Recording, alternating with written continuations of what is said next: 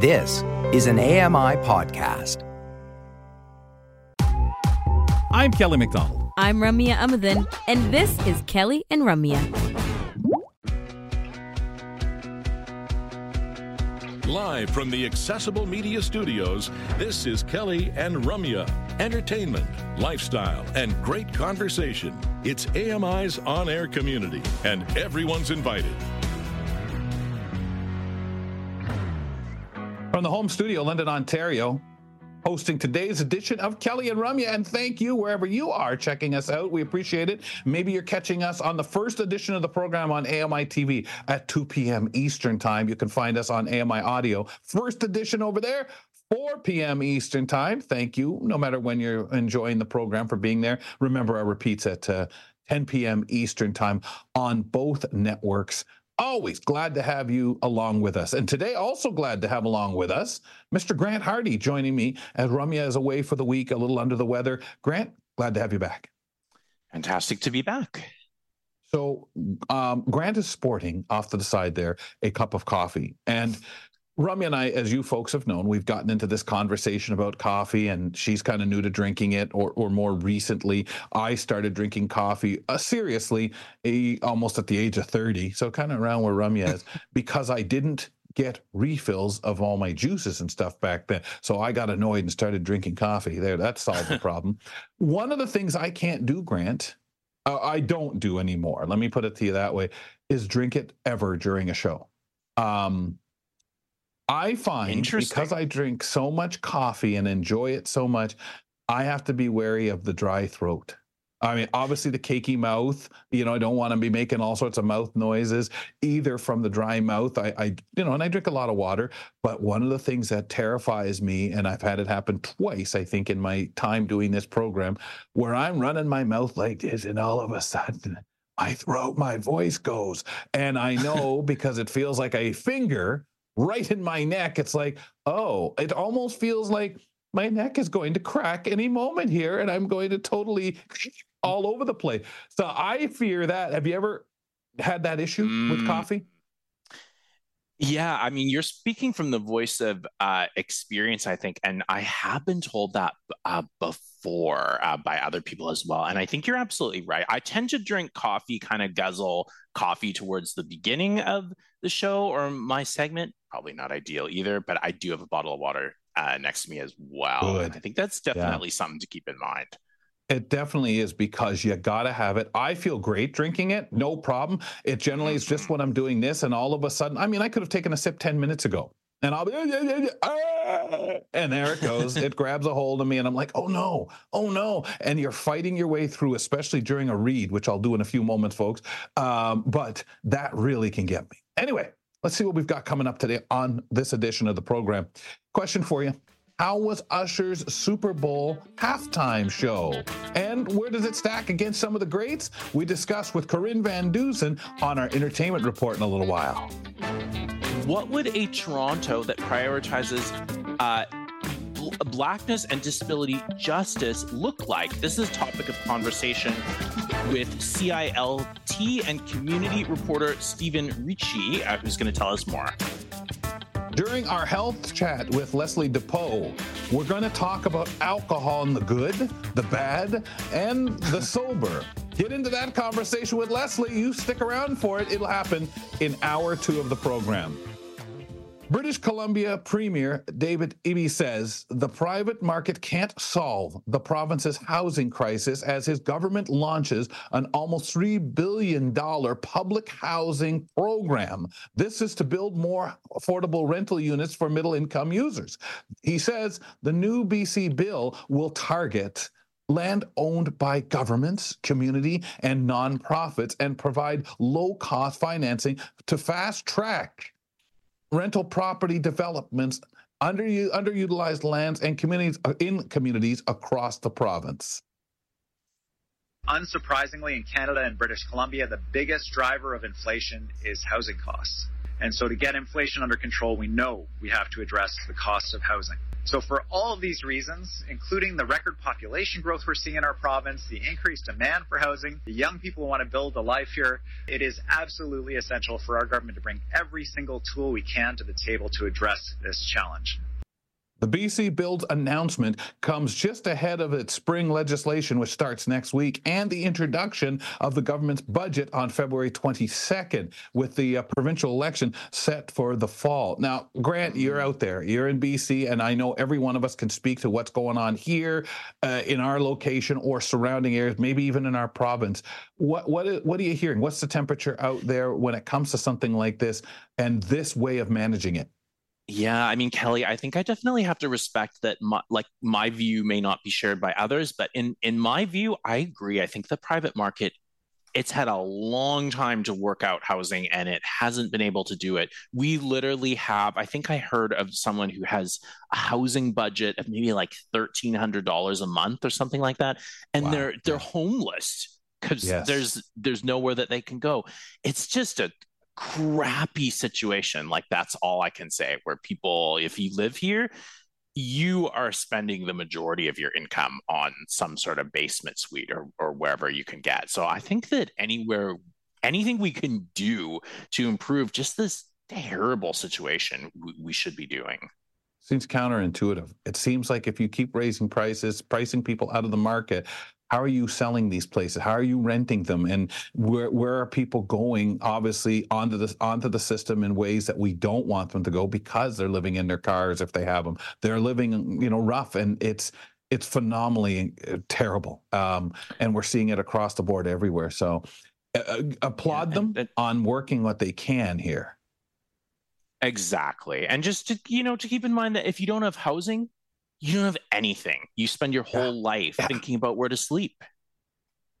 Can't imagine it, because so many of us spend our life trying to find that one wonderful place for us if we have the means. And so many of us, less and less of us, are having those means because we're getting priced out. Mm-hmm. Grant and I step aside. He's going to set himself up because he returns with me co-hosting today on the show. But next segment, he's in charge. We've got headlines for you right here on Kelly and Ramya. Don't miss a minute. Kelly and Ramya will be right back.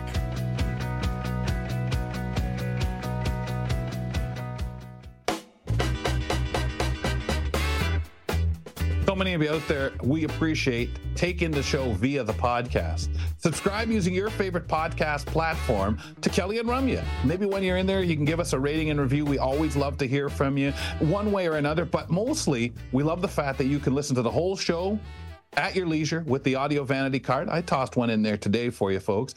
Or you can listen to the show in segment form. Whatever way is best for you, we appreciate that. That is the way to consume our program, and we appreciate your valuable time when you do so. That's the Kelly and Ramya podcast, available to you. I'm Kelly McDonald, and let's welcome in today, who's also co-hosting with me, but right now he's got the headlines hat on, Mr. Grant Hardy. Hey, I'm Grant Hardy, and welcome to the Headlines segment. I tackle everything from health and lifestyle to accessibility and tech. I have it all right here on Kelly and Ramya. We do this on Mondays and Wednesdays and settle back with Grant. Sometimes we'll throw an extra bonus one in because there's just so much to talk about, or we're short a guest on the program. Hardy, welcome back. It feels like a whole 3 minutes since I spoke to you. I know, it's just been age. I hope that we're not affecting the ratings of your show too much by having me on too often.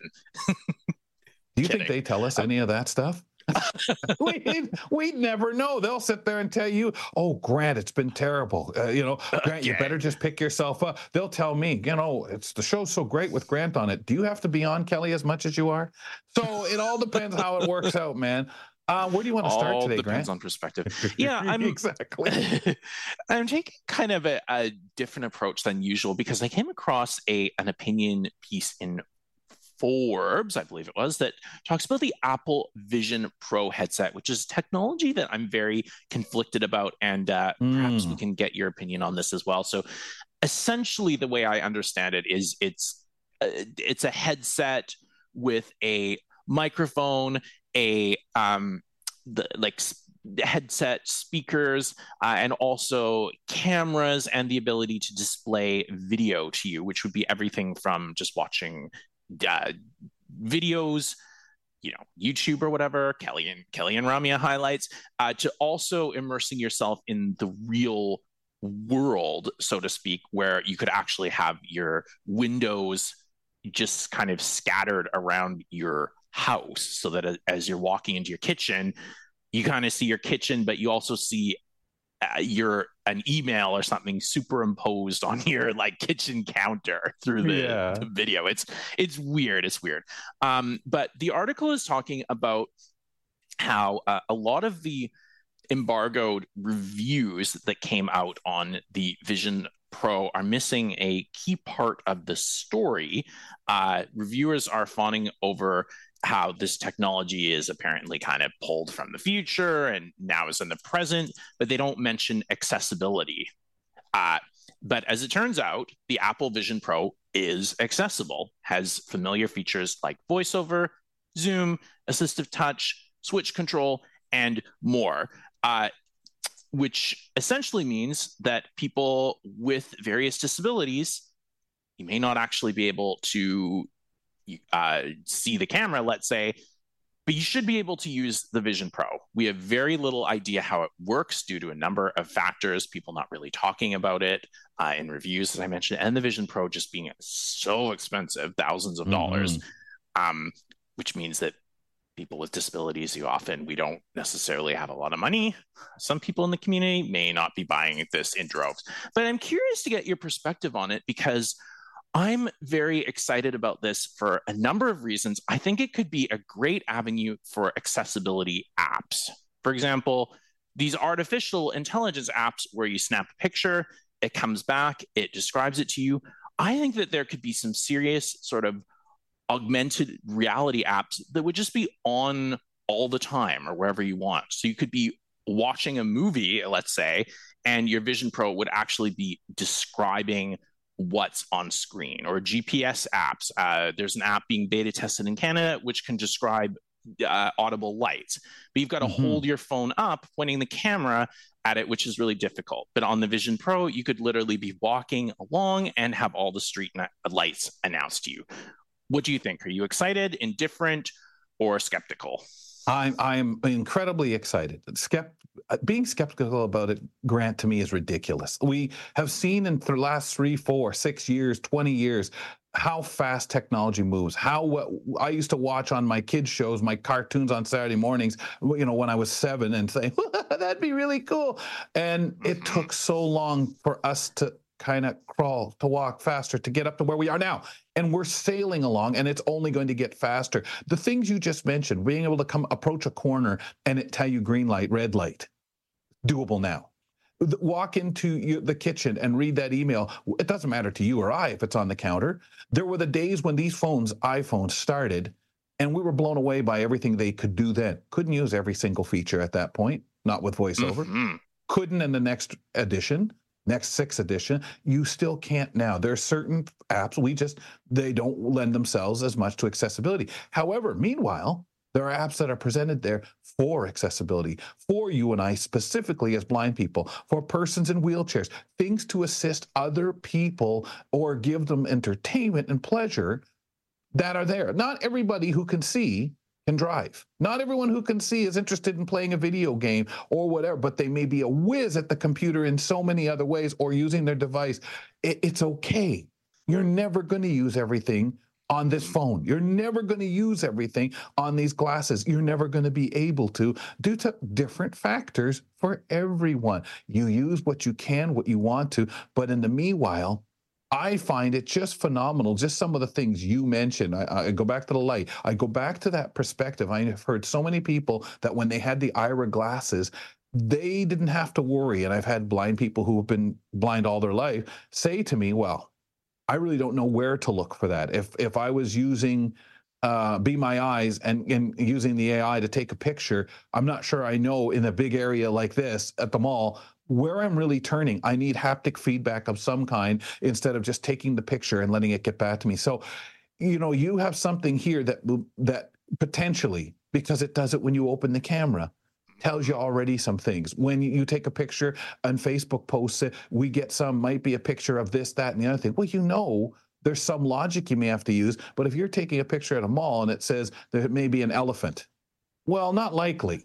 But it is possible they could have an elephant statue in there. But you know certain things because that picture using AI and so much more can fill it in. Just a starting point. These glasses, just a starting point. I get excited to a point. I mean, I'm not thrilled about the price, Grant, but I think sky's the limit.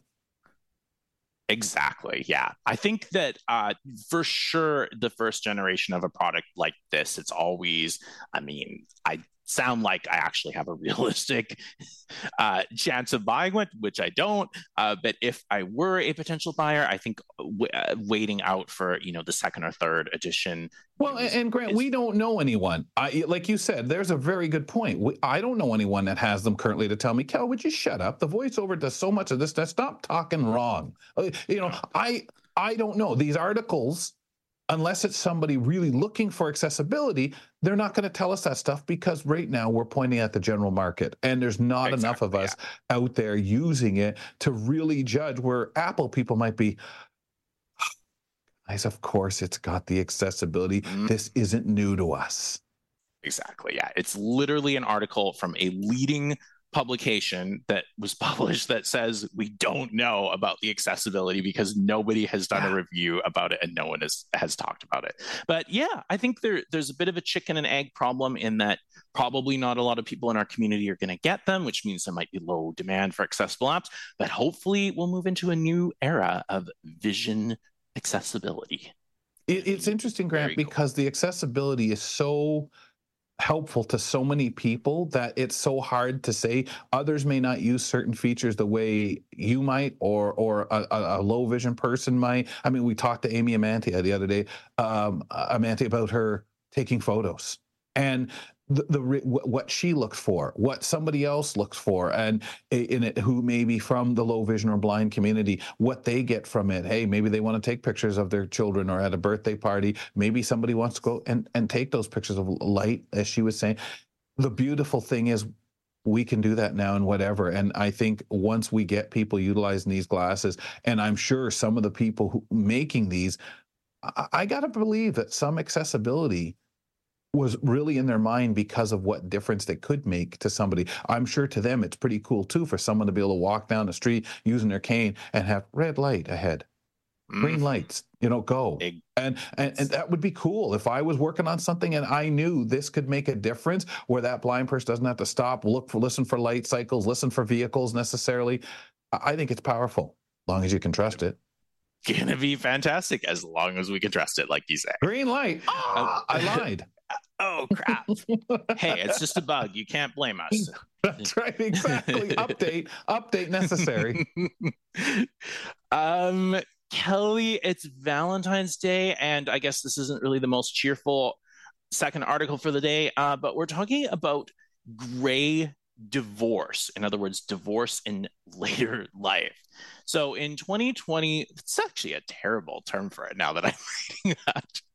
In 2020, the average age of divorce was 48, according to StatsCan. But over the last decades, it has been on the rise, and there's a rise in gray divorce when couples 50 years of older are splitting up.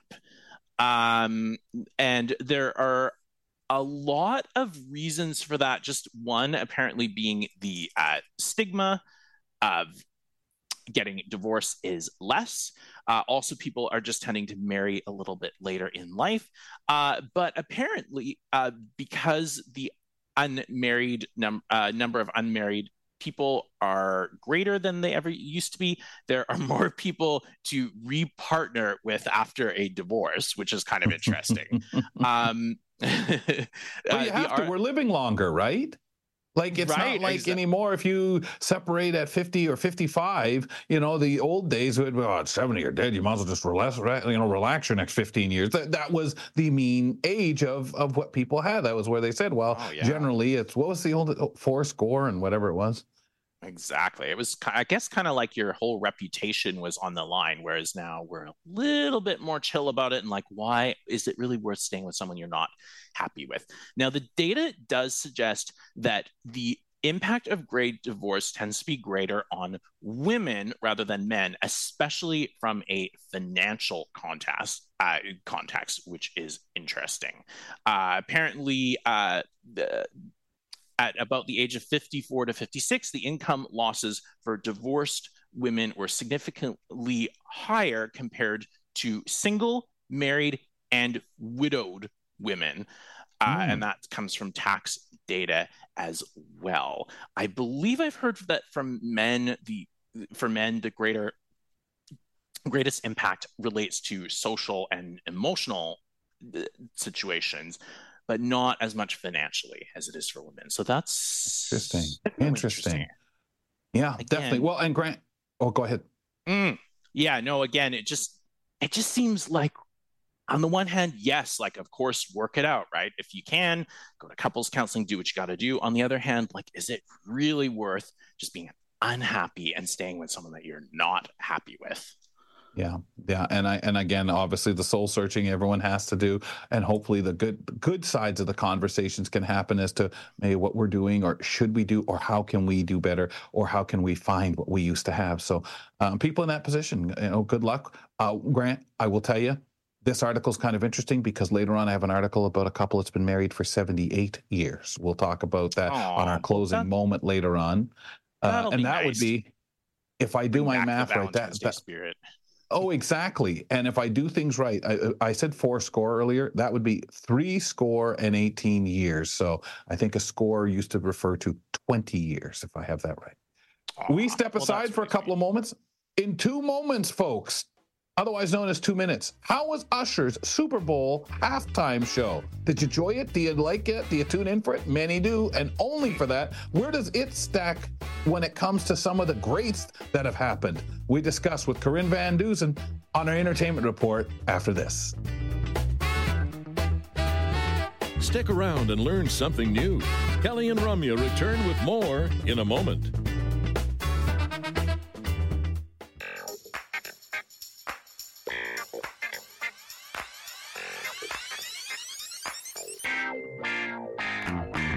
That's the Pulse, folks. This Saturday and Sunday at 2 p.m. Eastern, 11 a.m. Pacific time on AMI Audio. This week, Joita speaks to Andrew Leland about his book, The Country of the Blind. This is getting a lot of press, a lot of talk about it, ladies and gentlemen. This is a memoir. At the End of Sight is what is kind of billed in the subtitle. That's the Pulse this Saturday and Sunday at 2 p.m. Eastern Time, 11 a.m. Pacific Time over on AMI Audio. Also available on your favorite podcast platform, and catch it on YouTube as well. Kelly McDonald settled in here for this edition of Kelly and Ramya with Grant Hardy. Let's get into our bi-weekly entertainment talk now with Corinne Van Dusen. Hi, I'm Corinne Van Dusen.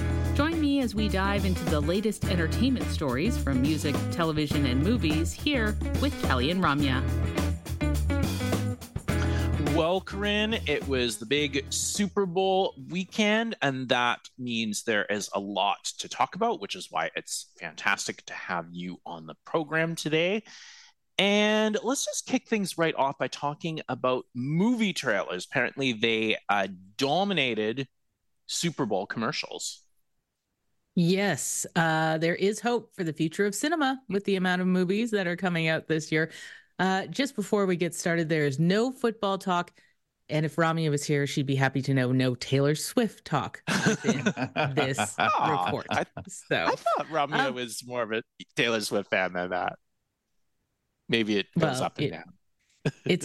I'm the Swiftie here, and the last, I don't know how many reports I've done has had a Taylor Swift story. So I'm not going to make up a number. I almost said 17 just for fun, but I thought, no, it hasn't been that. It's at least 15. Yeah. Well, there were around 12 trailers played. So if you don't watch the Super Bowl for the football or the halftime show, you watch it for the commercials. Okay. And there was the strike, the actor's strike and the writer's strike. So a lot of stuff was pushed back, which means we're getting a lot of good stuff. Why don't I talk about highlight 3 of them. First one is Wicked Part 1. So this is starring Ariana Grande and Cynthia Erivo. Jeff Goldblum, Michelle Yeoh. Like, it's got a star-studded cast. It's directed by John M. Chu.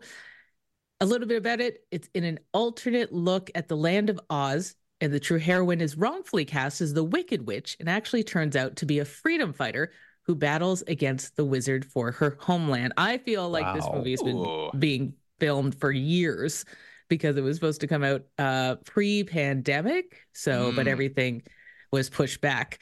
Second one, Deadpool versus Wolverine. If you're a huge fan of Ryan Reynolds, you're going to be excited about this because, you know, Ryan Reynolds and Hugh Jackman have kind of a fake feud. Deadpool has a fake feud going on with Wolverine, so getting them together in a movie is pretty exciting. They team up in an epic multiverse story that jumps from the Fox universe to Disney's Marvel Cinema, all while maintaining Deadpool's signature naughty and meta humor. So not for the kids. It is definitely a rated R. And the last one I wanted to bring up is If, another Ryan Reynolds thing. If is about a girl who discovers that she can see everyone's imaginary friends and what she does with that superpower as she embarks on the magical adventure to reconnect forgotten ifs, so imaginary friends, IF, with their kids. And again, it's directed by John Krasinski of The Office, and he also is like a pretty well-known director right now. Ryan Reynolds is in it, and you got Steve Carell, Phoebe Waller-Bridge, and a lot of other people there. So these movies are all coming out. Wicked comes out in November, Deadpool in July, and this one in May. So we've got a taste for them, but you gotta wait still. Really cool, actually. Cool. Yeah, cool to know that there's still so many creative ideas kind of flowing, you know, like these are all pretty unique movies. So that's going to be great. Great movies. Yes, definitely. 2024. All right. Animation is going to be big again this year too. Can we talk about what's coming out along those lines? Yep. Along with If, that's half actors, half animation. You got Despicable Me 4, Kung Fu Panda 4, and Inside Out 2. So a lot of continuing series in the animation field there. All right, Corinne, if you want to highlight anything that you are particularly excited about. Yep, it's Wicked Part 1. I'm going to see the musical again. It's in Toronto this summer. So I will be seeing that, which is what the movie is based on. And like I said before, it feels like this movie's been filming forever because, again, a lot of stuff got stopped, pandemic and then writer's strike. And this is one of the ones that was unfortunately stopped between the two. Not quite sure why they made it part 1 and part 2. It kind of fits together really nicely as one movie, but that's kind of what Hollywood is doing these days. So that is the one that I am excited for. Okay, some great stuff. Boy, really wonderful. That it makes you smile. That If movie does sound kind of cool. What I like is Ryan Reynolds. Just wow, he's just exploding and doing so much back here in Canada is so wonderful. When you put on the news and there, Ryan Reynolds was in, and it's just his support is wonderful. I think we need to say, especially with it being Valentine's Day, congratulations to Usher, who got married after the Super Bowl on Sunday. His halftime show, let's spend a bit of time there. And I'm sorry I missed your hit a couple of weeks ago because I kept being so puzzled by how much we were speaking of Taylor Swift. How must Usher feel when nobody was talking about what they used to, the commercials and the halftime show, Corinne? Oh, poor Usher. I think he'll be okay. says the Taylor Swift fan. Yeah, well, he put on a great show. You know, he has 13 years of music, and they said, "How are you going to fit that into 13 minutes?" And he was like, "Just watch me."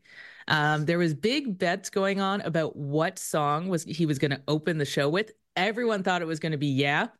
Nope, sorry, it was "Caught Up." So so if you bet money on that, you lost. He closed the show with "Yeah," because that's one of his biggest hits. He had people on the stage with him. It was pretty great. So the special guests, should you want to know, are Alicia Keys. She came out first, sat behind a piano, and she played "If I Ain't Got You." And then Usher came out because he had a few costume changes, and they sang their duet, "My Boo." Next, Jermaine Dupri got on the mic and he introduced the song Confessions. Her, who entered with Prince Like dominance. She played a guitar solo to Let It Burn. will.i.am was there. And then Little John and Ludacris, they came out for Turn Down to What? And that closed off the set, and it was amazing. Yeah. Yeah, I again, there's so much there you're telling, and I'm like, oh, really? Oh, that, because it just goes, it comes, but settle back in the music, and I think Caught Up was an amazing first choice. One of my favorite Usher songs, and I like that. To start with that, I was really bopping. What did the show look like? I know we mentioned who came out and everything, but I understand there was like some skating involved, or the look of it. Yep. There was lots of stuff. It opened with Cirque du Soleil, acrobats, dancers, there was choreography, there was a whole roller skating bit. So, and even Usher went for a costume change, put on some roller skates, and skated around with everyone else, and that was really cool. So a lot of stuff going on. They also had a full marching band the whole time. So you have your Usher's band and then this marching band playing along with everything, which was pretty amazing there. I read that a lot of it was a sneak peek into his Vegas residency, because Usher is going to be having one of those. So it'll be exciting to see if they expand the roller skating bit.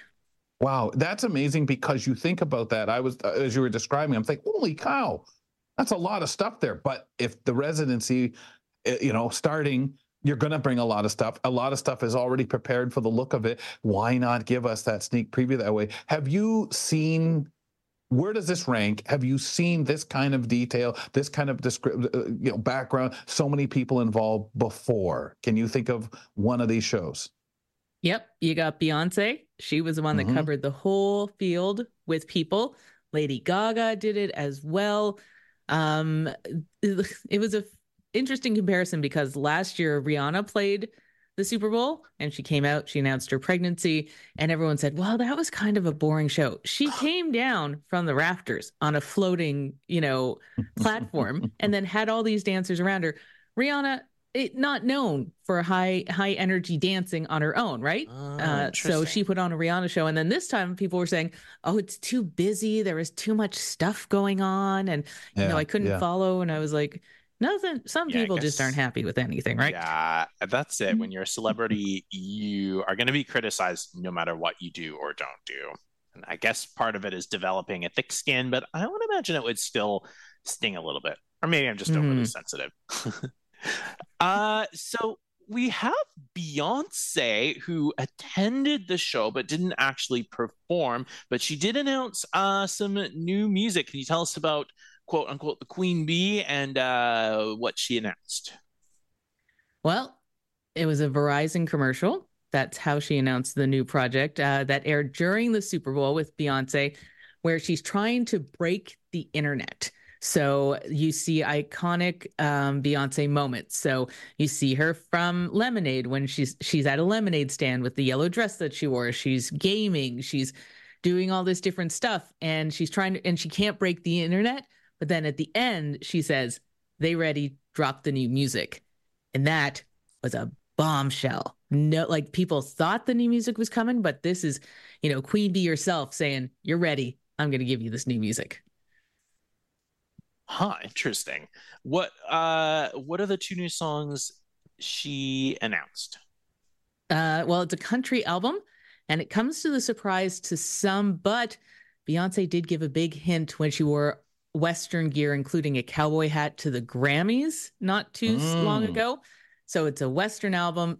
The Texas Hold'em and 16 Cartridges.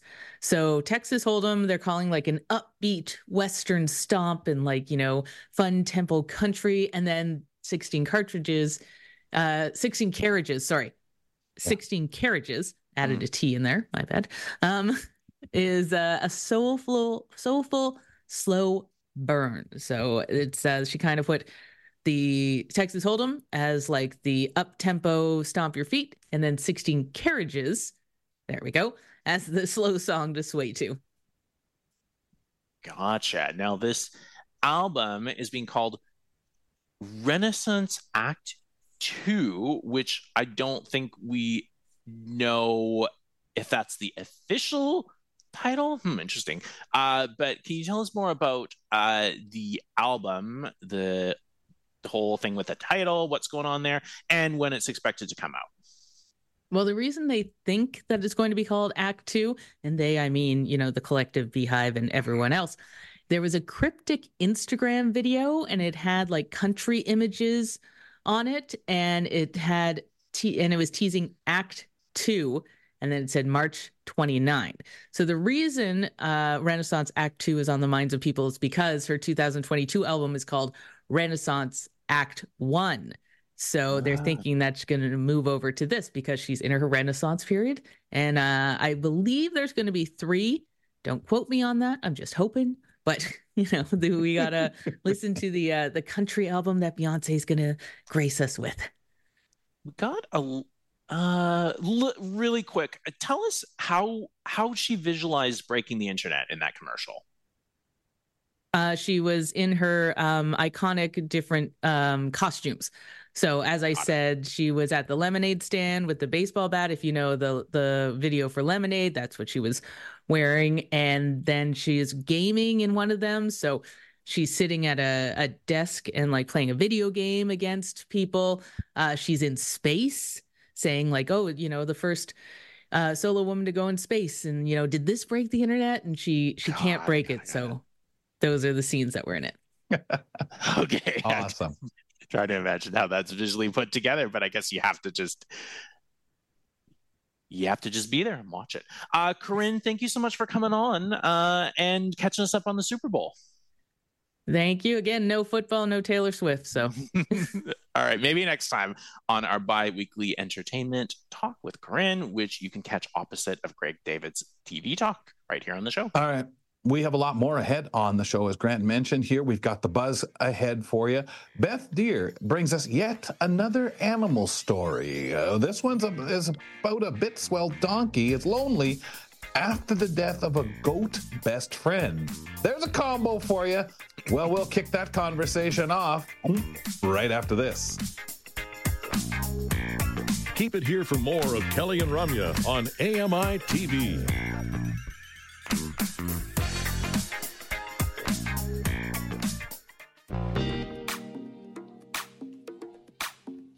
Wherever you're listening in around the world, maybe via TuneIn Radio or OO Tunes, so wonderful to have you on board, checking us out through AMI Audio, where you can hear the show at 4 p.m.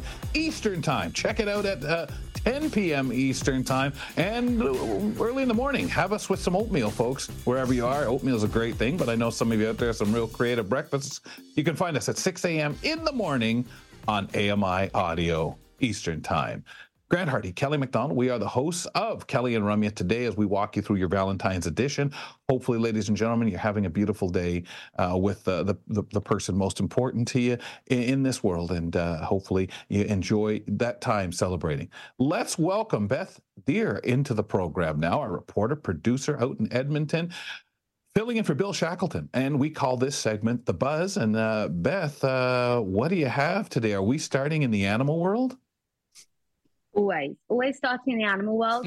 I do just have a little quick comment about Corinne's segment though, because one thing that we're not like American football people in our house, but one thing that my husband did point out to me, we always watch it for the commercials, for the halftime show.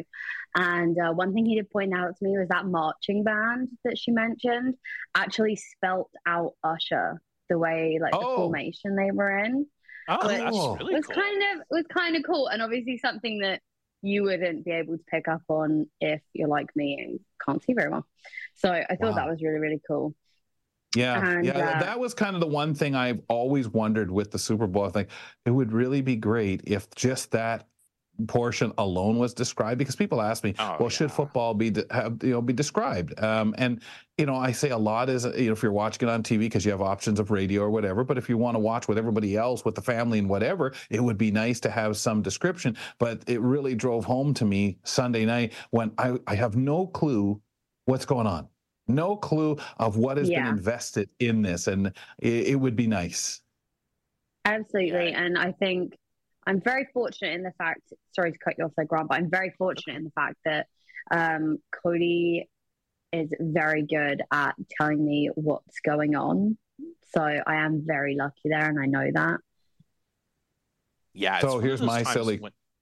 Oh, go ahead, Grant. Sorry, one of those times when I literally don't think that I've ever thought like, oh, I wish commercials were described. But with the Super Bowl, where part of it is literally the ads, it'd be nice to have everything described, especially if you're watching with someone who I think just describing content comes naturally to some people, but other people feel like it takes away from the experience. Yeah, I don't bother with commercials at all because of that. Yeah. Especially when one of the commercials this year was, I know we're going very off topic here. We will get back to the donkey in a second. But one of the commercials this year was the new like Google Pixel phone and the camera and the fact that, you know, you can take a picture and it shows you how many faces are in it, which Cody was like, oh, that's really, really cool. And I don't get me wrong, like, yes, that is cool. But I was like, Cody, like the iPhone's been doing this for as long as I can remember, really. Yeah. I personally, I just think it's incredibly cool to have that discussion in the mainstream, which is really nice. Yeah. Absolutely. Yeah, we talked about it on the roundtable last week because of the blind gentleman in the commercial and being able to do certain things, taking those pictures that we all think is so empowering. And we, you know, had this discussion with Amy the other day on the show a little bit. And I find that just fascinating with those who are interested, but even just having them, whether they can still see them or not, capturing and having being the ability to show people those special moments from maybe someone's birthday party. But I like Grant said, it's phenomenal. When I read this last Thursday when we were talking about it on the roundtable, when I stop and think, you have a commercial that involves some form of accessibility in front of a huge audience, like 115 million people, and I don't offhand, folks, have the stats on how many people watched the Super Bowl. I'll look for them later, but I don't have them today. But it's really, when you think about that, the 200 million people probably worldwide that saw that, wow. Beth, you said you guys aren't American football fans. I know Cody goes to Canadian football. Are you guys also UK football fans? Yeah, I mean, more so UK football fans than, like, I would say, like my kind of football. You guys call soccer, which is wrong, but whatever. My kind of football and hockey is really like what we do in this house. And even then, like, we don't really watch that much football, just majority of the time because of the time difference. You know, like the UK 7 hours ahead. 7 hours ahead. So for us, like half the time it's just not really worth it. But then when we go home, like we'll always like watch it when it's on.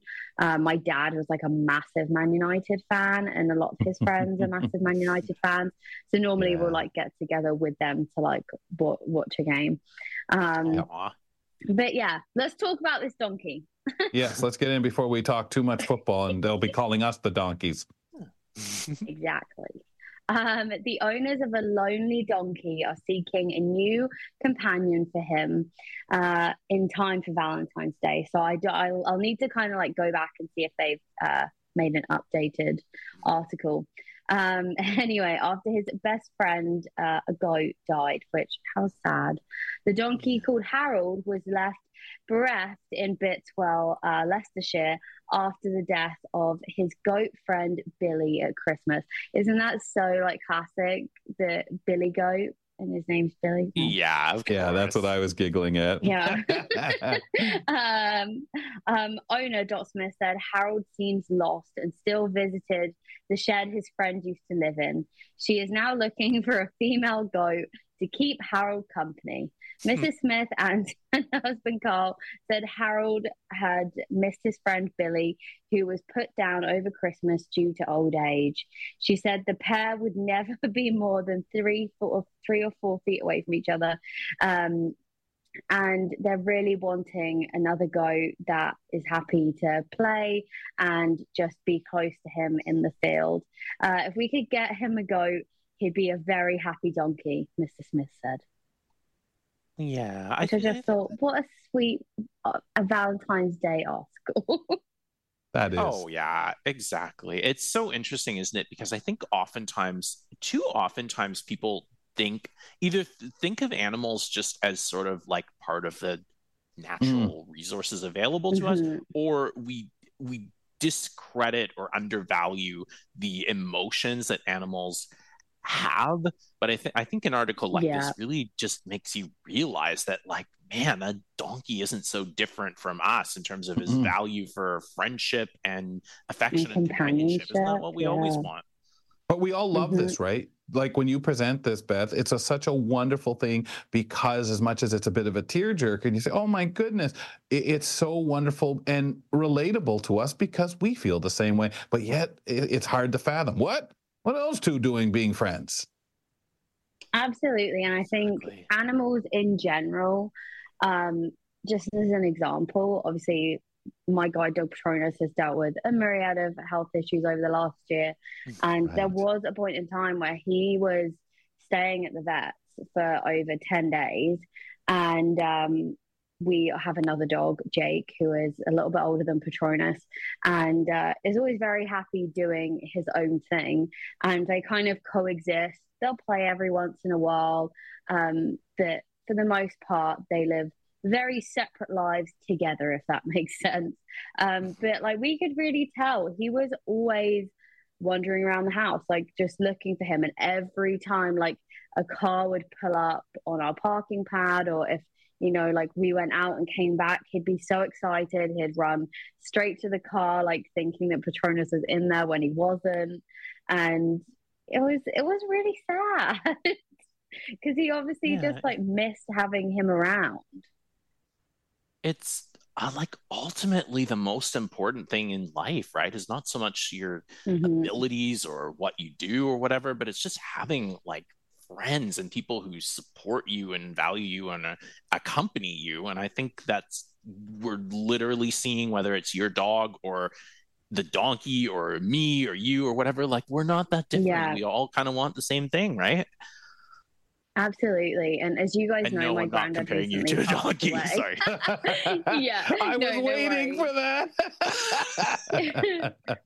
But like, as you guys know, my granddad recently passed away, and my grandma, I've been checking in with her lots, like making sure she's okay.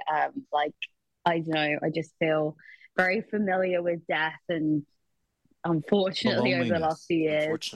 And yeah, like I've just been checking in with her because her and my granddad were like they used to run a business together. They used to run this little gift shop in our hometown, and they really did everything together. And especially after he retired,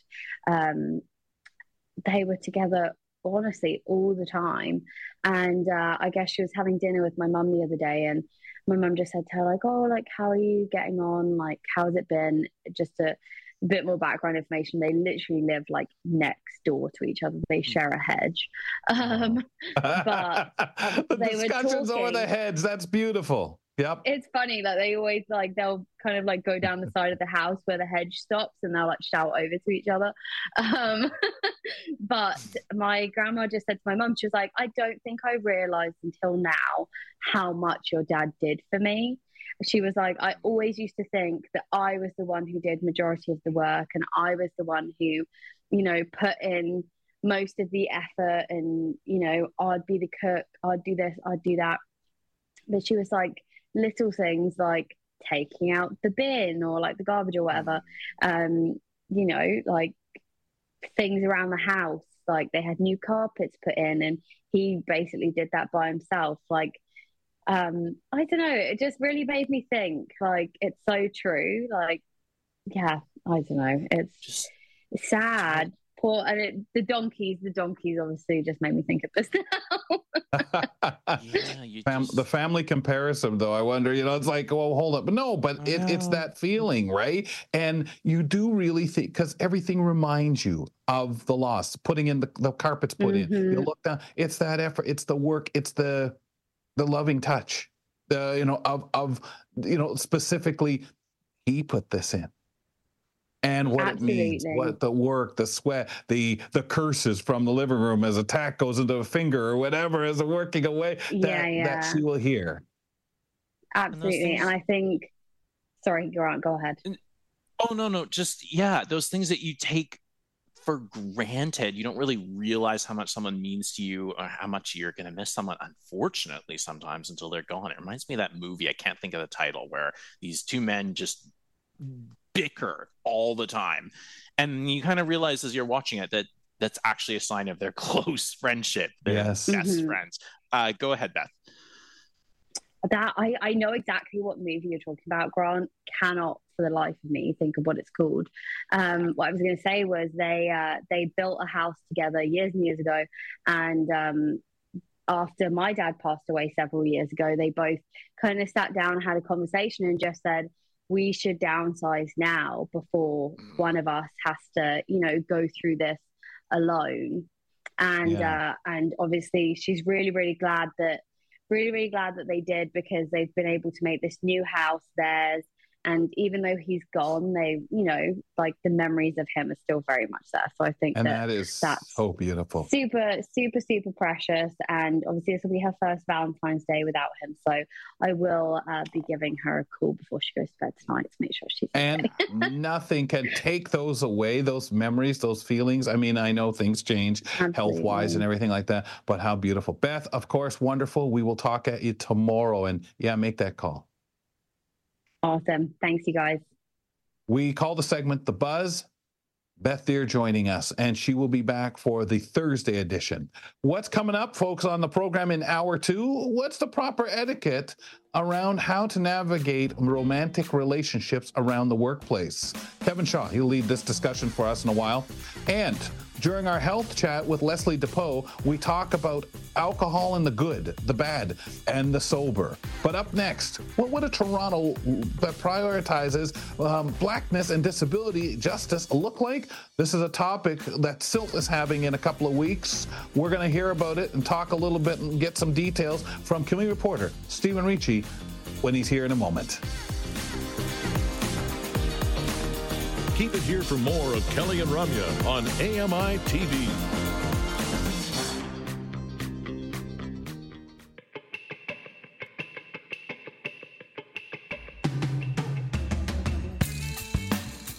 Welcome back to the program. It's hour 2, ladies and gentlemen.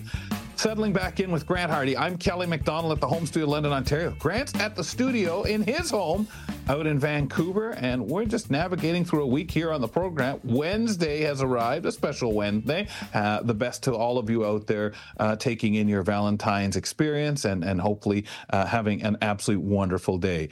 Grant and I settled back in here, bringing lots of content your way, lots of great conversations, Grant.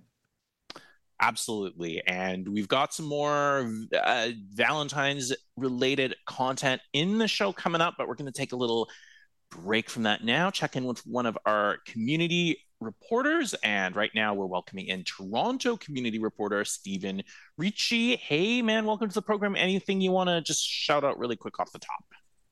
Sure. Hi, it's Valentine's Day, and I just wanted to describe, I always try to dress for an occasion. So today I'm wearing a powder pink shirt with a black vest, and I have a tie with red lips on it. So hopefully that's about as Valentine's-y as I could get. Yeah, it is a special day, and we have a family group chat, and in the group chat, my brother-in-law from BC was the first to chime in and wish everyone a happy Valentine's Day, and my reply was, every day is Valentine's Day at our house.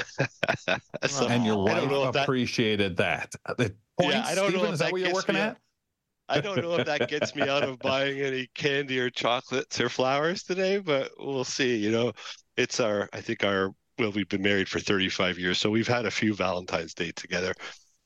But so I guess before we get into the report, I did want to just have a quick reminder, because I saw an email from the Toronto Visionaries, and once again, their 10th anniversary is coming up on Saturday, March 23rd at the Hot House. Tickets are still available, and it looks like it's going to be a great event with entertainment and guest speakers and music and of course cake. Remember that, Kelly? Cake, lots of always cake.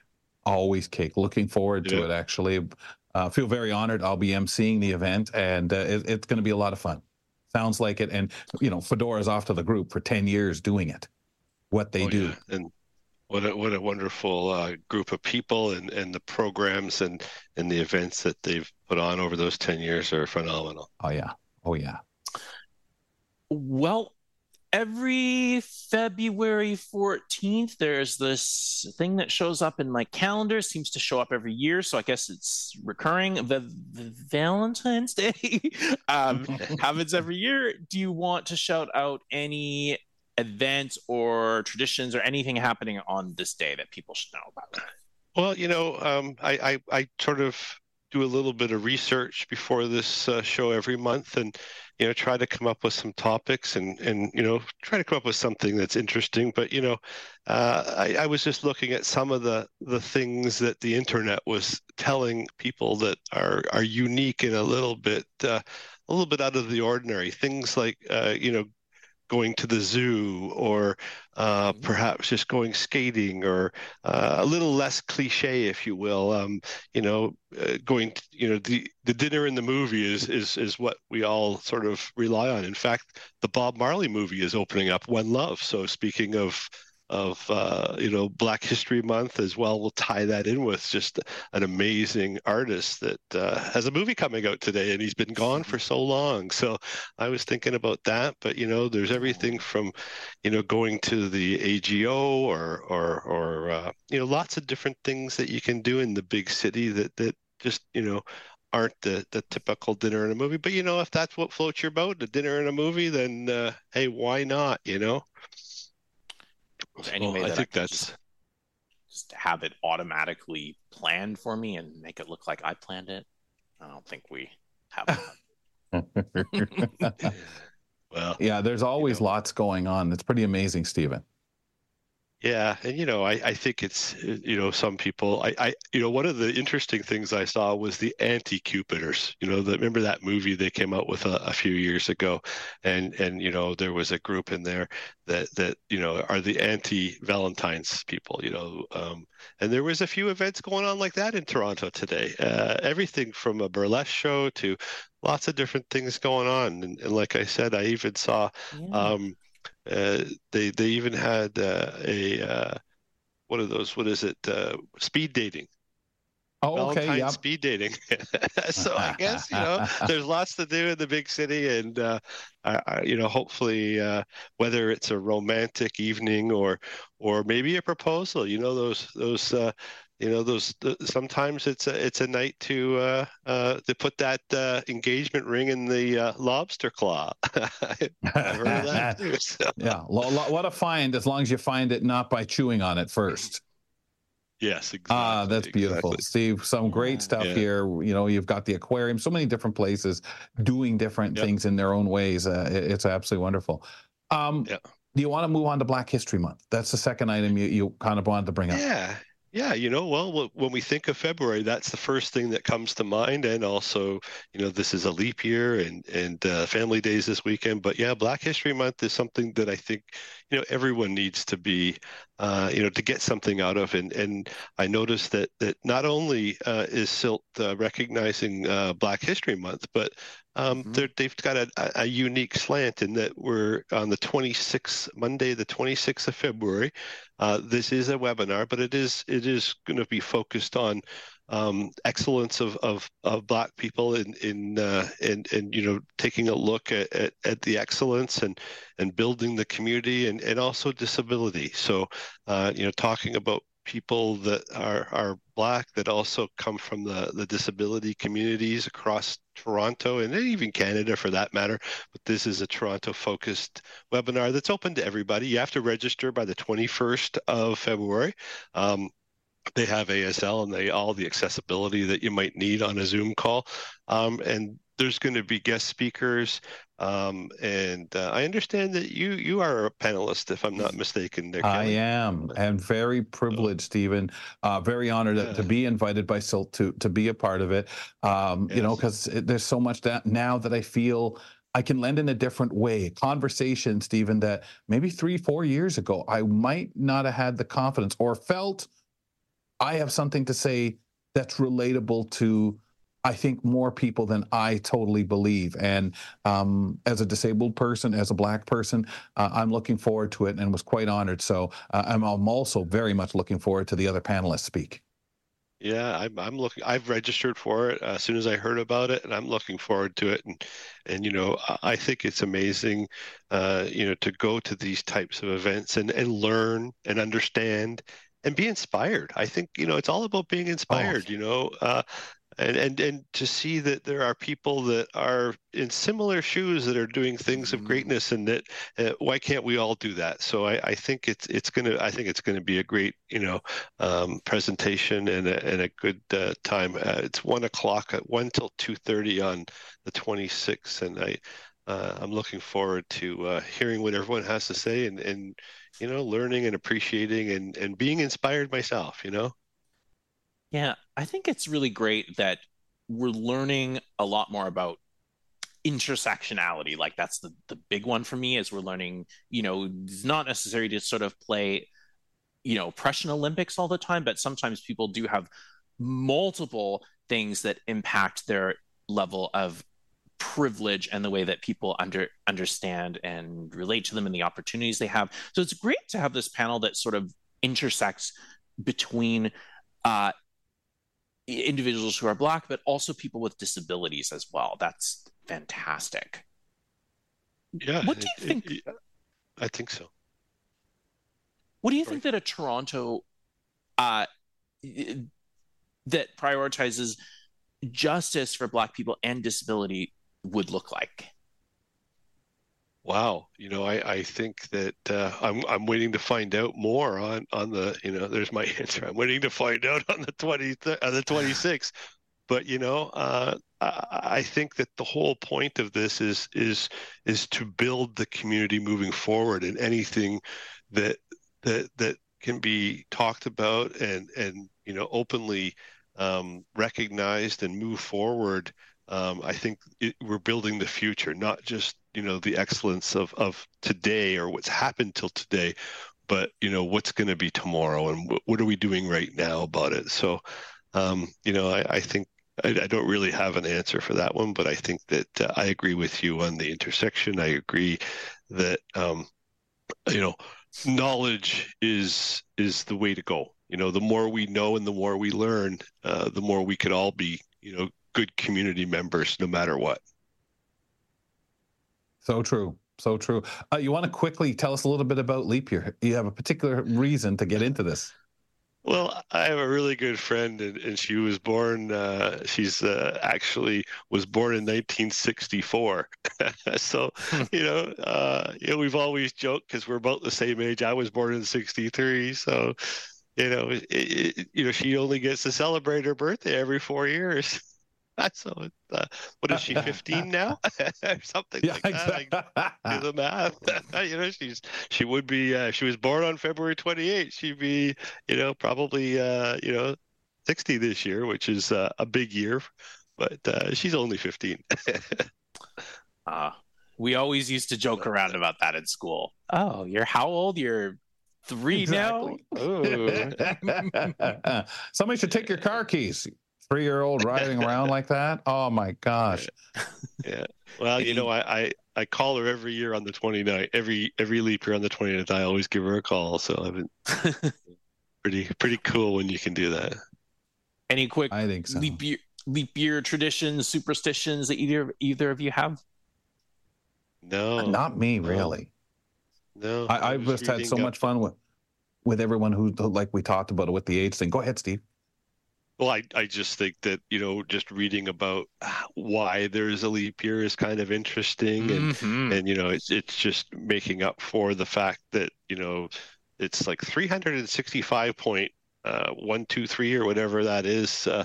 I'm sorry, I don't have the stats right now, but and this is just, recovering from that so that everything would be pretty cool.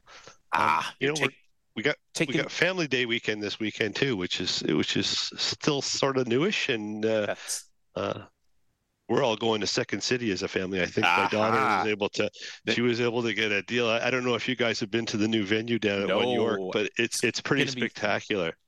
Going to be fantastic to have that extra day off. Unfortunately, we are out of time. I'm so sorry to cut you off there, but maybe we can chat a little bit more about that next time. Thanks for coming on, man. Okay, have a great day, and I look forward to seeing you in a month. Take care. Thanks. That was our Toronto community reporter, Stephen Ricci.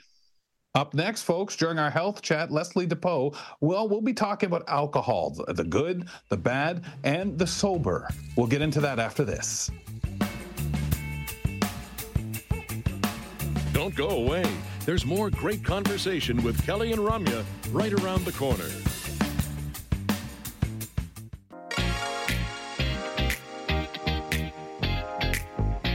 This is Kelly and Ramya. Grant Hardy joining me on the program, and you out there, wherever you're checking us out. Thanks a lot for being on board with us. We get through so many great conversations on the show, and we have got a lot for you as we work through this hour. So without further ado, Grant and I would like to get into a real particular segment that we get once a month. This is a health check-in that we get with registered nurse Leslie DePoe.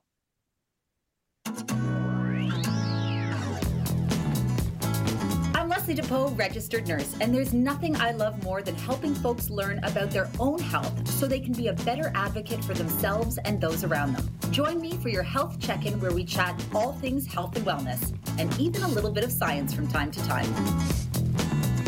Leslie, always wonderful to have you on board. We get so much from these segments. They're so great.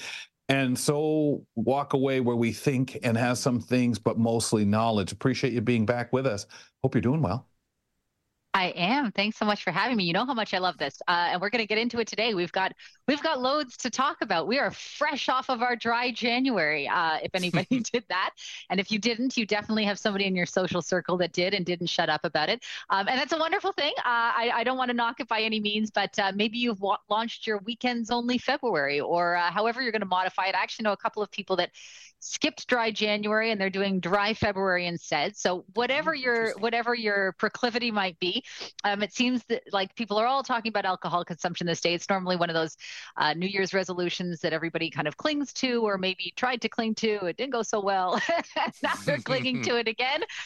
So last year we saw these new guidelines come out about alcohol consumption. I just think this is a great time of year to sort of reopen that book, have these conversations, and sort of dig in a little bit further as we talk about what that means to our overall health and wellness.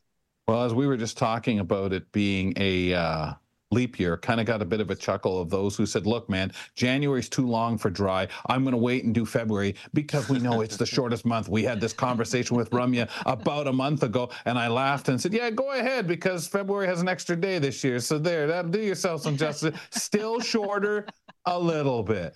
Okay, we normally start with a definition, but I'm going to go a little bit out on a limb with this one, that most people know what alcohol is. So should we start with where these kinds of guidelines come from, and what were they before the new ones were announced?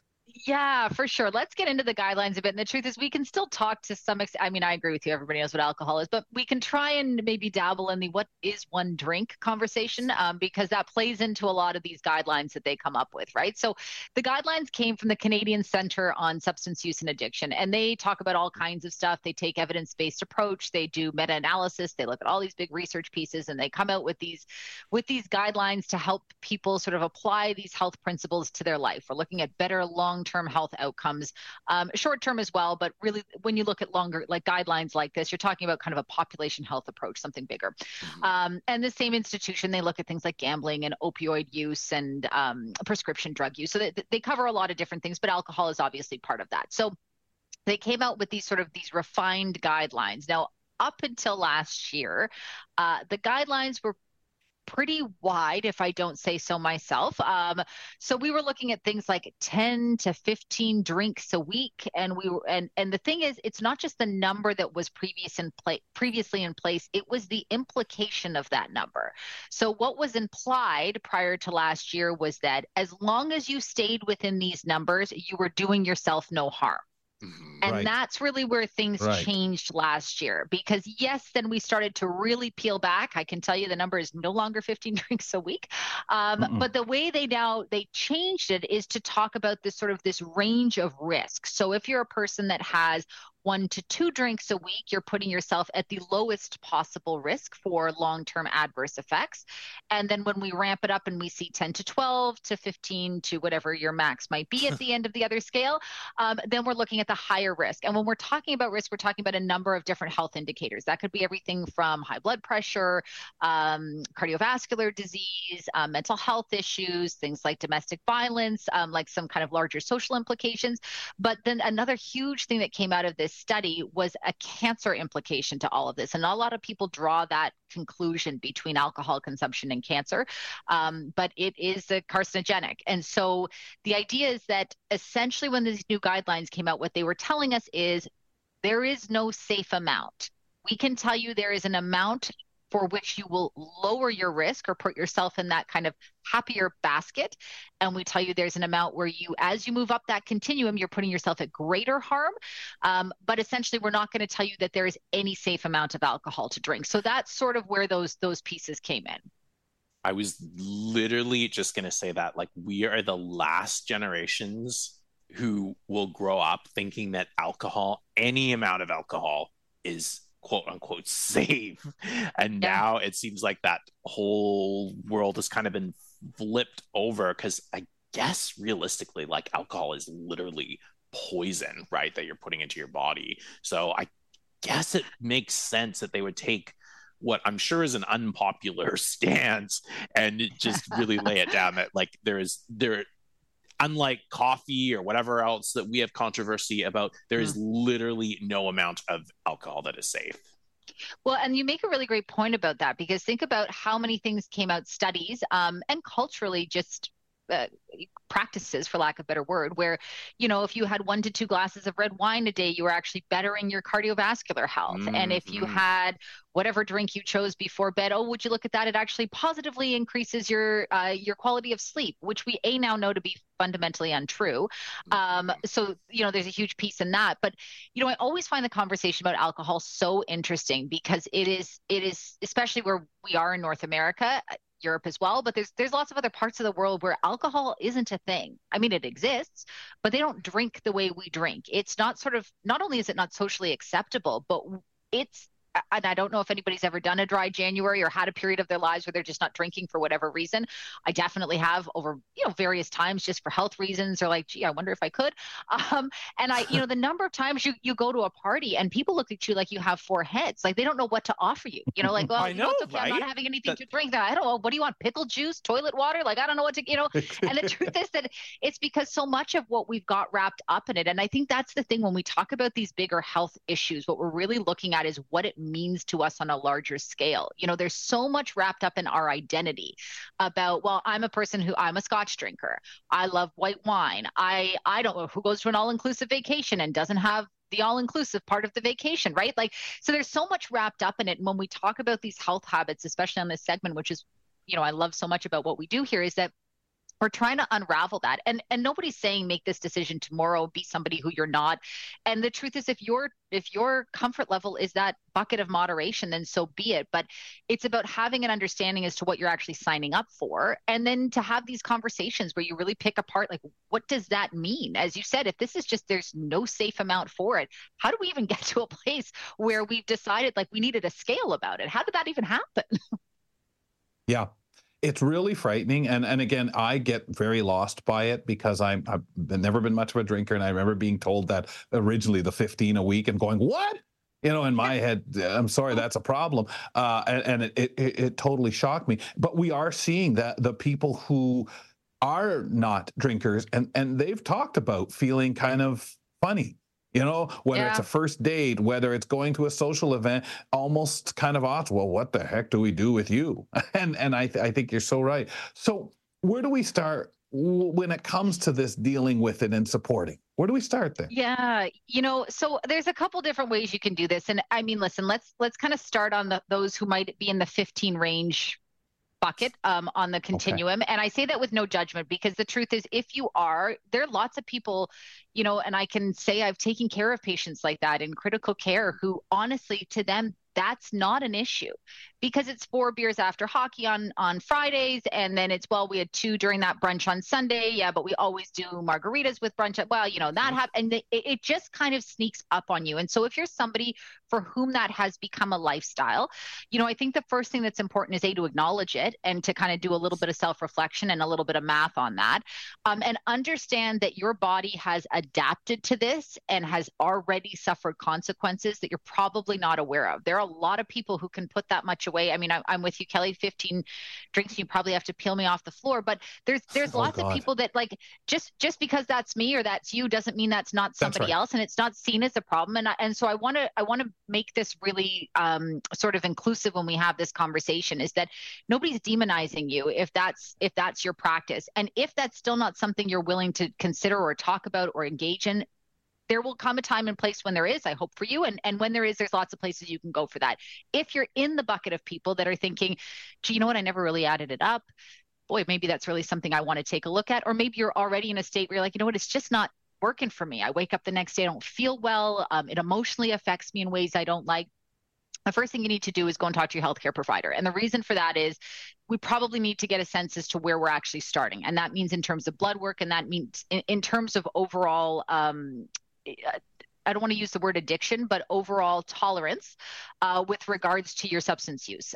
Because the truth is, lots of people talk about cold turkey, and there is a time and place for that if that works for you. But there are people for whom that will backfire immensely, and you run the risk of some really serious health complications. So I think the first thing you need to do is have a conversation with a healthcare provider if you're going down that road. The second thing is, if you're in the middle bucket where you're like, well, I don't really, it's not 15, it's not 1, but it's maybe somewhere in between. And the truth is, what, do I really need to have the 2 every time I have, I don't know, pot roast on Wednesdays? I don't know, maybe not. Okay, so if you're looking at modifying in that kind of a way, lean into it, and a great way, I think, to do this is to replace it with something else. Whenever we're looking at trying to modify a behavior, as opposed to just cutting out the one thing you don't want altogether with, see if you can add something. Yes, and so, okay, I'm not ready to cut it out altogether with. I normally have, I have 2 beers. Like when I drink, I have my 2 beers back to back. What if in between them you had a glass of water? What if you yes and did that? I have my beer and I have water. You might get to the point where by the time the second pint of liquid is in you, the second beer isn't much of an interest anymore. Okay, maybe, great. Then that could be a great start, and so the idea is to try and kind of lean into this in more of a gentle way and see if you can't replace it with something else. I mean, from an activity perspective, if this is something you do to socialize, is there another way to socialize with your group of friends? Is there something else you can go out to do that isn't focused on that activity, perhaps? So I think kind of tapping into some of those resources. But again, I really want to highlight, if you're somebody who's thought about this and maybe when you do the tally, it's a little bit more than what you thought, there's no judgment on that. That's what your healthcare providers are here for, but you need to go and have that conversation. You can cause yourself some real harm if you just go from 100 to 0, so to speak. So I think it's really important that you start there. Well, I also think, go ahead, Grant. I'll let you throw that in. Can you elaborate super quick? We only have about a minute or so on some of the problems with cold turkey. What can that do to the body? Oh, man. I mean, I don't want to scare anybody to pieces. But the truth is, there are folks who come in who have already got some damage to their system. And so that means that you've got a chemical dependency on it. And withdrawal. So that can look like, that can look like drops in your blood sugar. That can look like withdrawal seizures. That's kind of the big one that we look at, and behaviors associated with that. So neurological decline, and the process of being in withdrawal is very taxing on the body. So then we worry about things like elevated heart rate and hypertension. We worry about your body is now trying to compensate for something it doesn't have. So there's a couple different things that happen that, whether it's through kind of toxic alcohol, let me rephrase that, because toxic alcohols are their own thing. Whether we look at excessive alcohol consumption that can actually cause sort of biochemical marker changes that we need to address, or we look at the sort of neurological withdrawal symptoms that come and the psych symptoms from that as well. It's something that if you've developed more of it, you're going to want to do that safely in conjunction with a healthcare provider. Leslie, awesome. Awesome, because also I jumped ahead on you. So thanks for summing all that up and going on the marathon there, because while Kelly had you working ahead sooner than we were supposed to be. Appreciate that, and always fantastic advice. Always a pleasure to chat. We'll do it again soon. As a matter of fact, folks, registered nurse Leslie DePoe joins us on the second Wednesday of the month. We do a health check-in, and when I miss a question, I make poor Leslie speed read. Coming up next, folks, on the program, what's the proper etiquette around how to navigate romantic relationships in the workplace? Kevin Shaw is here. Who else would lead this discussion for us? We'll get into it after this. It's fun, insightful, and inclusive. Kelly and Ramya return in a minute.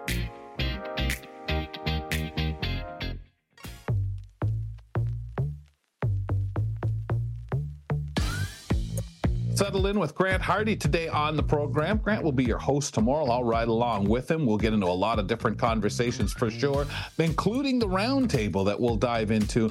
Grant, have you been on one of the roundtables? You have, haven't you? I've been on a few, yeah. Yeah. Okay, that's what I thought. I think you were on one with Rum, one when I couldn't be here, maybe two of them with Rum. I'm not sure, but it'll be fun tomorrow. And with you hosting the show, it'll be cool. We'll dive into so much stuff. Grant's at the home studio in Vancouver. Kelly McDonald here at the home studio, London, Ontario.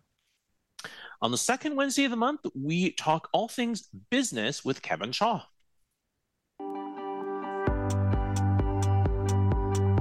Do you have questions about how to turn your business dreams into reality?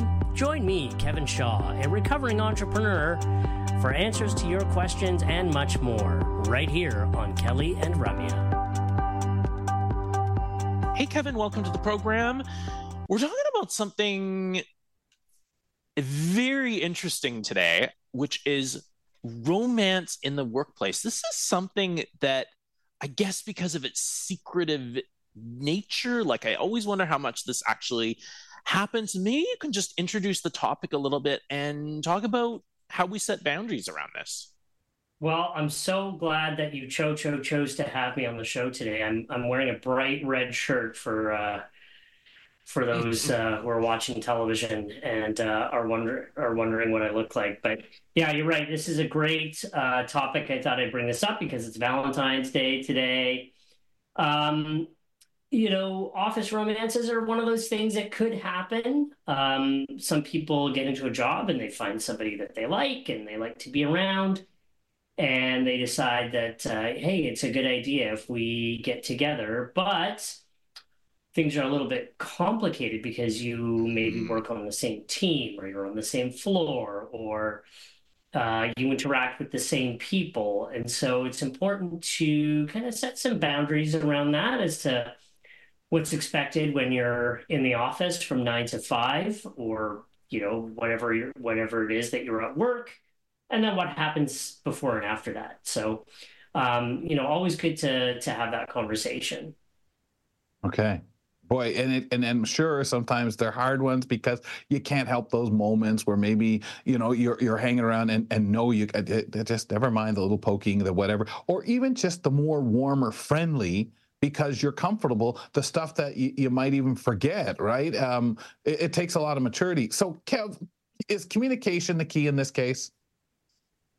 Absolutely. Couples need to kind of figure out what's okay at work and what's not okay.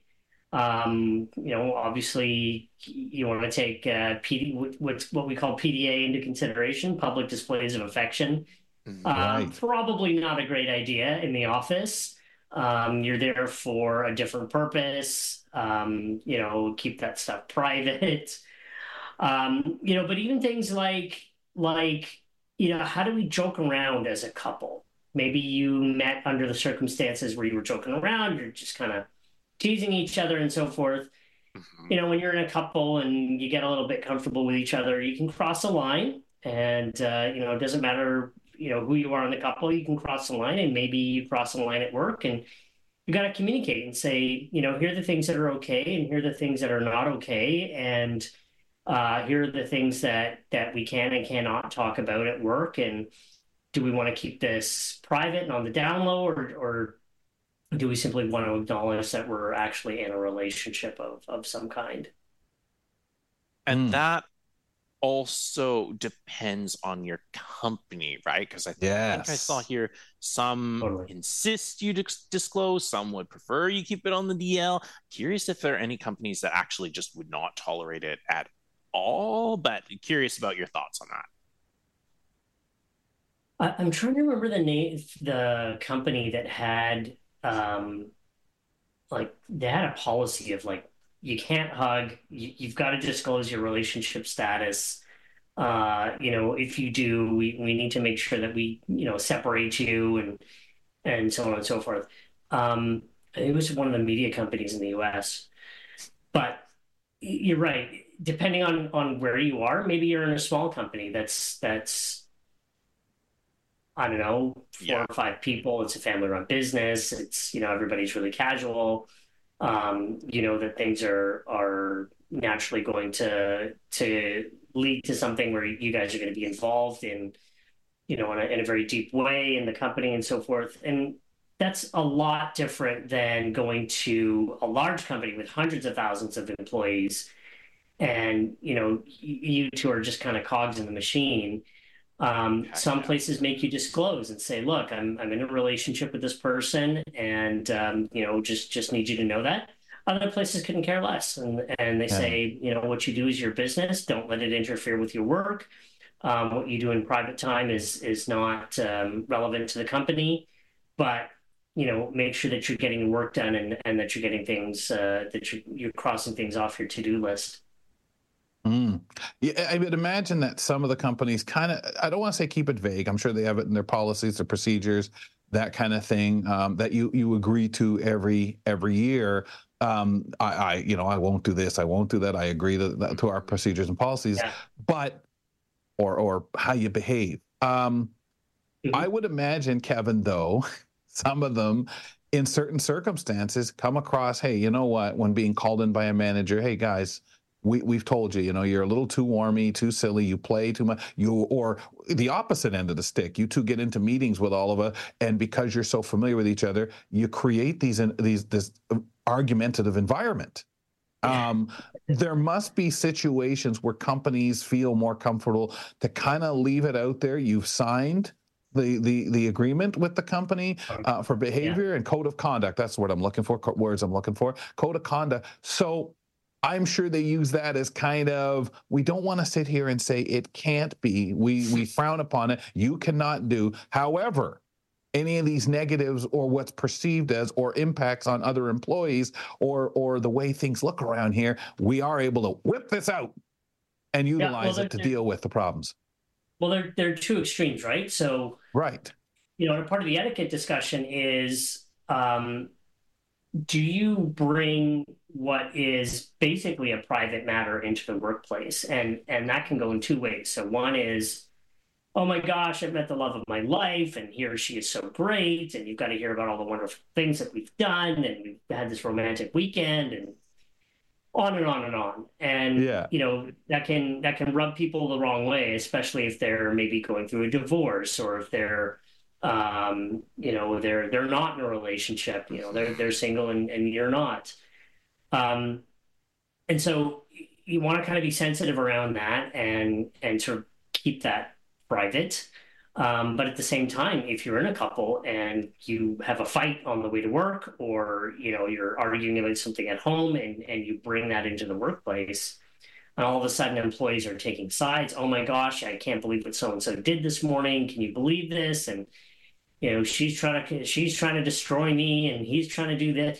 You don't want that in the workplace. Keep the private matters private. When the clock hits 9, your employees and coworkers, and when it's 5, you're a couple again, and then you can figure out what needs to be figured out at that point. But on the etiquette discussion, don't bring that into the workplace because it can make people very, very uncomfortable, and that's not what you want. Oh, heck yeah. Either uncomfortable. Yeah, uncomfortable or just kind of destabilize the workplace, whether they're laughing at you or gossiping about it or, I'm very curious about rejection. This is such an interesting one to me because I feel like you go to talk to someone, you're like, I have these feelings. I'm pretty sure you have it from me too, maybe. And the person says, I don't know what in the heck you're talking about. There is nothing between us at all. And then I feel like, how do you come back from that line, and how do you handle rejection gracefully? Yeah, that's a really good point. For people who might, hey, I've noticed the cute girl, the cute guy down the hall, or, on the team. What happens if you get shot down? It's tough. It sucks. I've been there. I'm sure we've all been there before. Just whether or not it's at work or not. You've got to do a few things. So one is just refocus on the work. Remember what you're there for. You're not there to hustle updates. You're there to do a job and advance yourself in your career and put your personal brand out there. Get people to think of you as the guy or the girl who is the king or queen of coding or making sandwiches or whatever it is that you're doing at work. And then engage in self-care. Find those things that make you happy. It's not all about the other person. You're the only person that can make you happy. So go out and find those things that make you happy. If you've got a group of friends, go and commiserate with them after work and get it out of your system. And then, you go back to work, the next day, and things get a little bit easier over time. But make sure that you take the time to do that. And there are company resources out there. So your employer might have what's called an EAP, or an employee assistance program. That's a person who's not affiliated with your work that you can call and say, hey, going through a tough time. I really like this coworker. He or she rejected me. And they can talk you through that. And your company doesn't have to know about that. Okay. But if you kind of need to or want to do it in a bit of a different way, it's got to progress. How do you seek that HR guidance? I'd imagine a lot of people just, look, man, it's getting silly. I'm embarrassed. I'm uncomfortable, and things snowball. Yeah. When in doubt, ask, talk to your HR department, talk to your manager, talk to your supervisor. Even in the opening stages of a relationship, look, so-and-so and I have been spending some time together. I just want to know if that's going to create any tension in the team. We're happy to kind of keep it on the down low, or, hey, just want you to know I, approached somebody about a romantic relationship. It didn't work out. Things might just be a little bit uncomfortable for me for a while. I hope that you can give me some understanding on that. And I'd say most of the time that people are pretty understanding, and we're all human beings. We all, we're not meant to work 100% of the time. We've all got emotions. We've all got feelings. And, making sure that we navigate that properly with a good team of support behind us, family, friends, your manager, your supervisor. That's what's going to help you get through rejection and hopefully help you mature and navigate that relationship responsibly in the workplace. It's so interesting just to think about how you would navigate this, because every scenario that I'm kind of playing out here, you may be talking to HR or EAP before you express your interest in someone, but then that would feel like you're sort of talking about them behind their back. But doing it it's a tricky one, right? It is. Yeah, and entering the water sort of without knowing, that's tricky. Is this just kind of a bad idea in general, or is there still a place where this can go well, quote unquote? I think it really depends on the person. I think it really depends on how mature you are. I know this gets a little sensitive, but with Tinder and all these other apps out there now, people talk about, hookup culture and the difference between that and dating with a purpose and an eye to marriage and so on and so forth. So I think it's going to really depend on the couple and the maturity level. Are you Are you going to be somebody who is sort of indiscriminate with how you handle these things and, you know, bringing that into the workplace? And, you know, are you prepared to handle all the gossip and all of the, you know, the digs behind your back when people are saying, oh, you know, this guy, this girl, this is that and such and such. You know, if that's not something that you're going to be comfortable with, maybe just not get into a romantic situation at work. If you find yourself in one, you know, maybe it's good to have those check-ins every once in a while. Just say, hey, look, you know, I want to check in, make sure that everything's cool at work. You know, I like spending time with you, and I want to make sure that, you know, I'm not making you uncomfortable at work. And here's what I need. Hopefully you can tell me what you need. And just navigate that in a mature, open, and communicative way. It's so hard, isn't it? Because you want to do the right things. People all have our human natures and whatever, and we're all our own individual, but you got to be smart and use that proper etiquette ahead of yourself. Kevin, closing, any final remarks here? Happy Valentine's Day, everyone. I really hope that this was enlightening, and I know it's a little sensitive around, you know, especially in our community, Kelly. You know, I think that's the angle here that we haven't really talked about is that, you know, I know a lot of folks within the community, you know, we really want somebody to kind of call our own, and, you know, we can get into a situation where we, you know, just really kind of throw caution to the wind and just approach situations with wide open hearts. But, you know, the best way to navigate this is to be the best version of yourself and bring that best version of yourself into your relationships and into your workplace and into your family. Yeah, I think the struggle for some people is so much of, where am I meeting people? And that does often, sometimes it's not the most, what some would say, appropriate place out of workplace, or volunteering for an organization, wherever it might be, that, hey man, this isn't the dating club. Yep.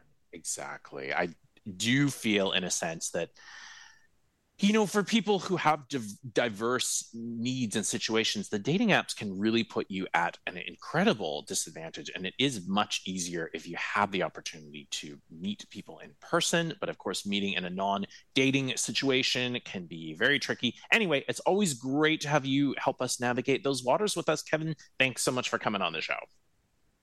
Thanks. Kevin Shaw joins us every month at this time to chat business, and you can check him out on Mind Your Own Business, available on AMI TV app. We step aside for a couple of moments, folks. Grant and I will be back. Grant will give us a little delivery as to the package they've got organized for you on Now with Dave Brown tomorrow. We'll check that out. I mentioned earlier in the show the closing moment. Well, I think, folks, this one will make that Valentine's feel come back to you and fill you with a little warmth, kind of like the donkey talk earlier. Oh, that sounds like a video game, doesn't it? We'll be back after this. We'll be back with more of Kelly and Ramya after this short break.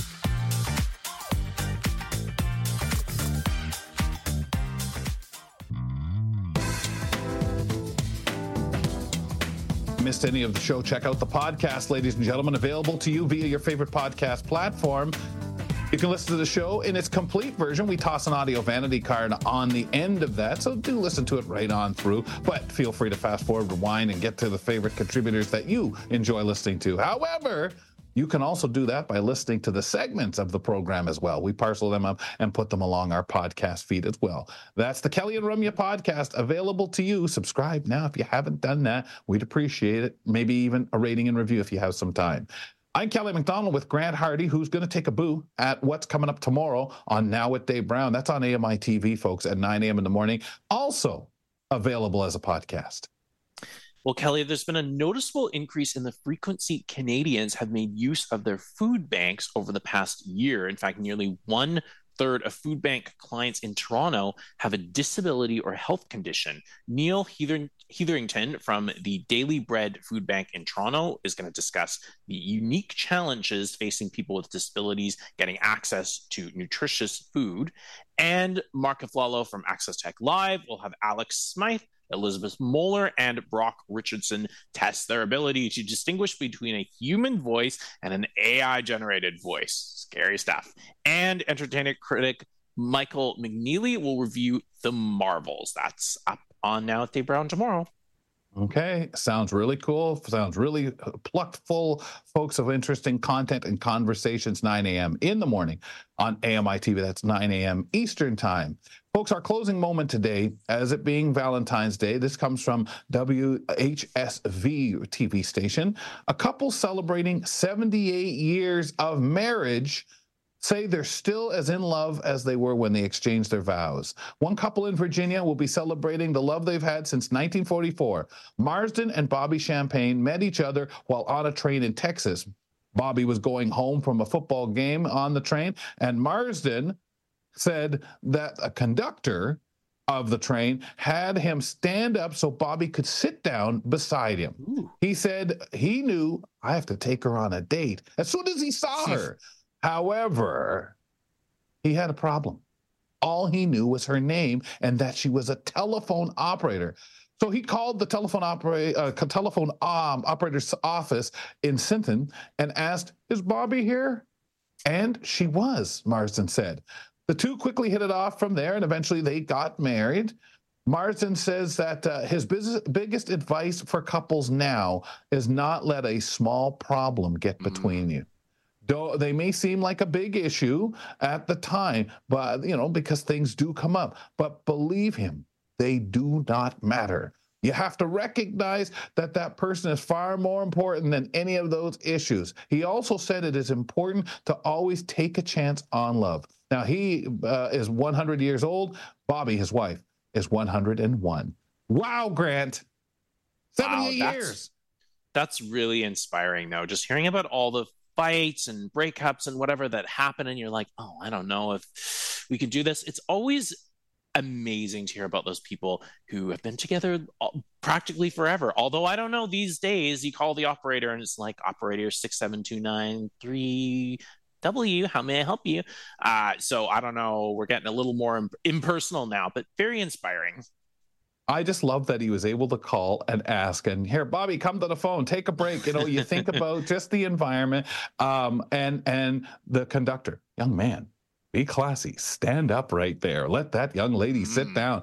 I think so many of those things, when you hear about that on a day like today, those are those tremendous stories, and really, really nice to hear this kind of thing, to think about the amount of time and some very sage wisdom Marsden imparted to us. Folks, Grant and I will be back tomorrow. We've got another edition of Kelly and Ramya for you beginning at 2 p.m. Eastern Time. Want you to be with us if you can. What are some common kitchen mistakes, and how can we correct them? Well, Mary Mameline is here, and she'll give us some tips. On Curious Minds with Christine Malik, we talk about we talk about what an aqueduct is. I knew I'd get out, and why they're important. That's tomorrow. I love those conversations when we have to picture and say, geez, do I really know what that is? Has I ever had an aqueduct in my hand? Not likely. See you tomorrow, Grant. Ciao for now. Fedora's off to you, folks. Good night.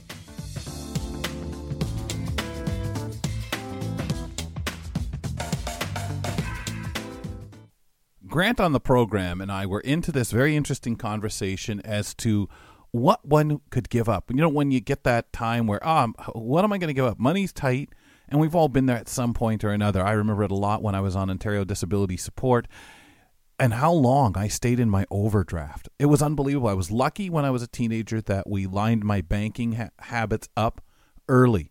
Credit card, early. The only thing is, obviously, everything's limited. Had a lower ceiling. I didn't want to use the credit card. I was scared to death of it, thank goodness. But the bank had the overdraft, and I would find myself each month going in by $5, $10, $100, so on. I know once I started working, it took me still quite a few years to pay where I was out of that overdraft. I remember the celebration I had for myself, like, hey, finally. And it was just always something that pay would go in and it would still be so low. So when we were talking about it, obviously you're going to say your medications, things that are important. You're obviously paying your rent. You can't say, well, this month I'm a little tight, so I'm not going to pay you guys. Okay, no problem. That's not going to happen. So I hear a lot of people try to, look, I can go without this med for this month or what have you. And I hope to goodness I would never be in a position where I would do that. Obviously, it's so easy to speak now. I have things that I know I don't have to buy that, or I don't necessarily have to have that landline. I still have a landline, yes. And that would be one of the first things I would know. I could cut a corner. Do I want to get rid of it? Not really, but I, when working in Toronto, stayed there multiple weeks without a landline. And barely use it now, really, to do too much. But what I do use it for, I could certainly use the cell phone for. So I was thinking of that list of those things that, okay, I want to cut corners. And obviously you can drop things off of your cable or whatever if you have it. I don't need this. I don't need that. The sports package is nice, but boom. It does make you feel, as I look at it, a little more extravagant, a little more spoiled. And it makes you say, okay, well, how many services do what am I throwing away? And I know already things that I barely use, even down to Netflix. So I have to say to myself, don't be grabbing another streaming service. You barely use the one or two you have. So it was a very interesting talk that for me lasted, as short as it was, lasted the whole day. Hi, I'm Red Sale, inviting you to download the latest episode of My Life in Books, where internationally acclaimed authors discuss their lives, their work, and 3 books that have resonated with them. That's My Life in Books, available wherever you get your AMI podcasts. My head.